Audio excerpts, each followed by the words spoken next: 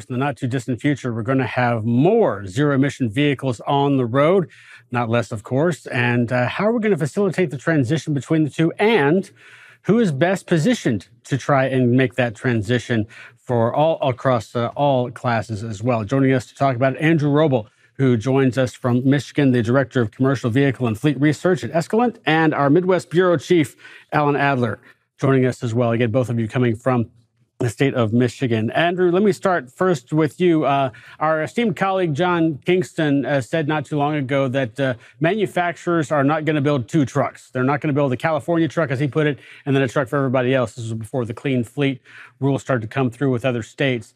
As you look at it right now, what do you think is going to be the catalyst across the board, not just Class 8s, but across the board in terms of how we're going to get there? Will it be demand? Will it be pressure from the government? Will it be infrastructure that eventually gets manufacturers completely on board and going not just with a combustion truck, but singularly these zero-emission vehicles? Yeah, I really think it's going to be a combination of all. It's not just what fleets want out of vehicles, because I think there are a lot of fleets that would just be happy to run what they're running now and not worry about making a switch to any new type of powertrain.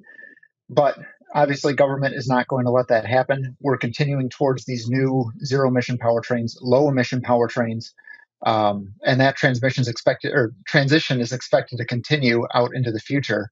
But how OEMs, what products are available from OEMs, how they're supported by the supply base, and then infrastructure and utilities, kind of two other big key plays in there.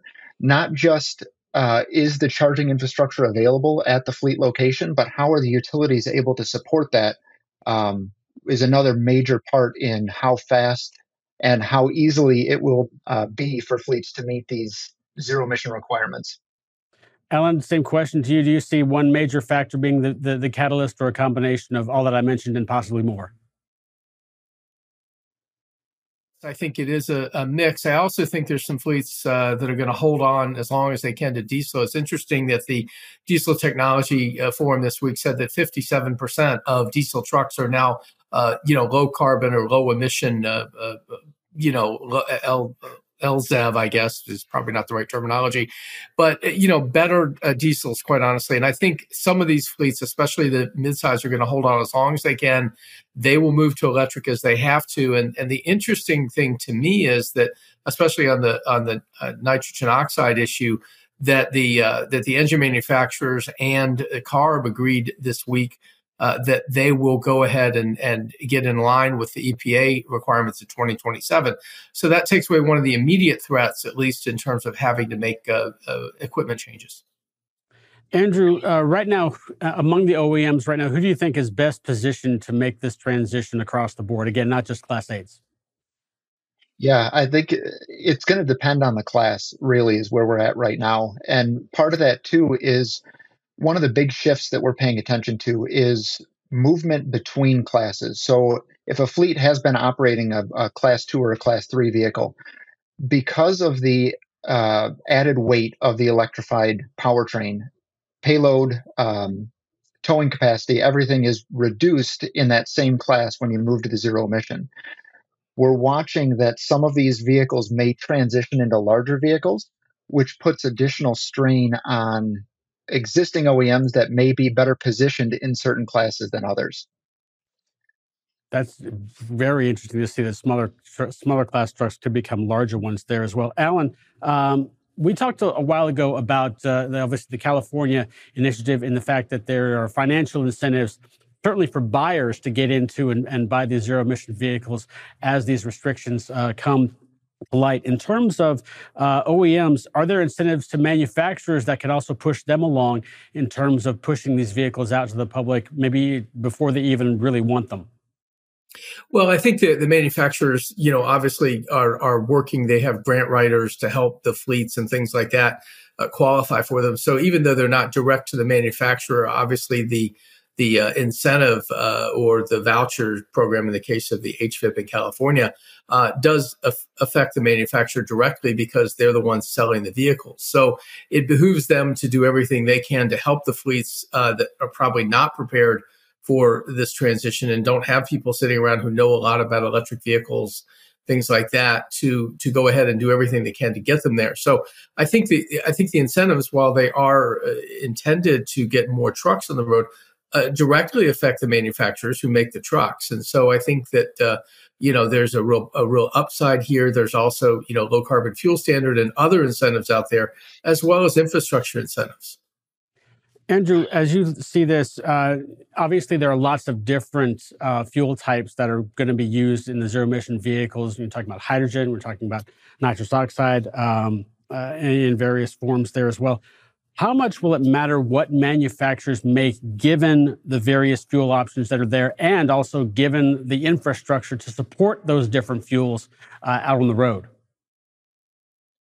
Yeah, well, when we look specifically to the zero emission question there on hydrogen for hydrogen fuel cell as well as hydrogen ICE on the internal combustion engine side, but hydrogen fuel cell and battery electric vehicles kind of make up that zero emission space.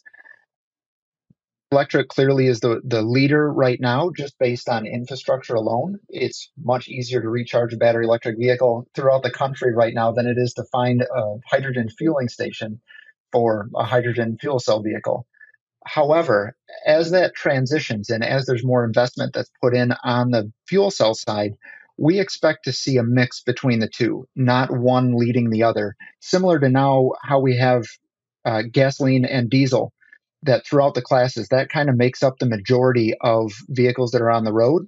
See a similar transition where a lot of the long haul trucks or trucks that may not be running the same route every day or returning to base every night, they'll transition more to the fuel cell side. And then vehicles that run the same route that it's easy to predict how far they need to drive each day or each trip, they'll move to the battery electric side. Alan, one of the things that we've talked about in past months and not so much recently are these kind of step technologies that we're going to try and get us from combustion engines to zero-emission vehicles. For instance, renewable diesel. I know that there's also technologies that can break down diesel and not make it not make the emissions nearly as high. Because we're trying to make this transition, are these technologies, are these ideas just going to be phased out because they're not going to have a chance to be the step, or are they going to get a chance to possibly get us from a diesel and combustion engine into what we need in the future? Well, Andrew mentioned hydrogen ICE, and this is really important that just this week alone, we had two major players decide that this is in fact something they want to do. This started with Cummins about a year or so ago when they started talking about fuel agnostic engines, natural gas, which has its detractors, but then also hydrogen ICE, which is for around 2027 production at Cummins. But now you've got Daimler Truck is going to do a hydrogen ICE engine off of its Detroit engine, probably the DD15. And then you also this week have Bosch saying that they're going into hydrogen ICE. So why all of a sudden is this happening? It's because in Europe, the regulators have decided that they will consider hydrogen ICE, which does burn and therefore creates some level of CO2, as a zero emission product. And the fact that they're doing that is freeing up these companies to pursue it, both, I think, in the interim.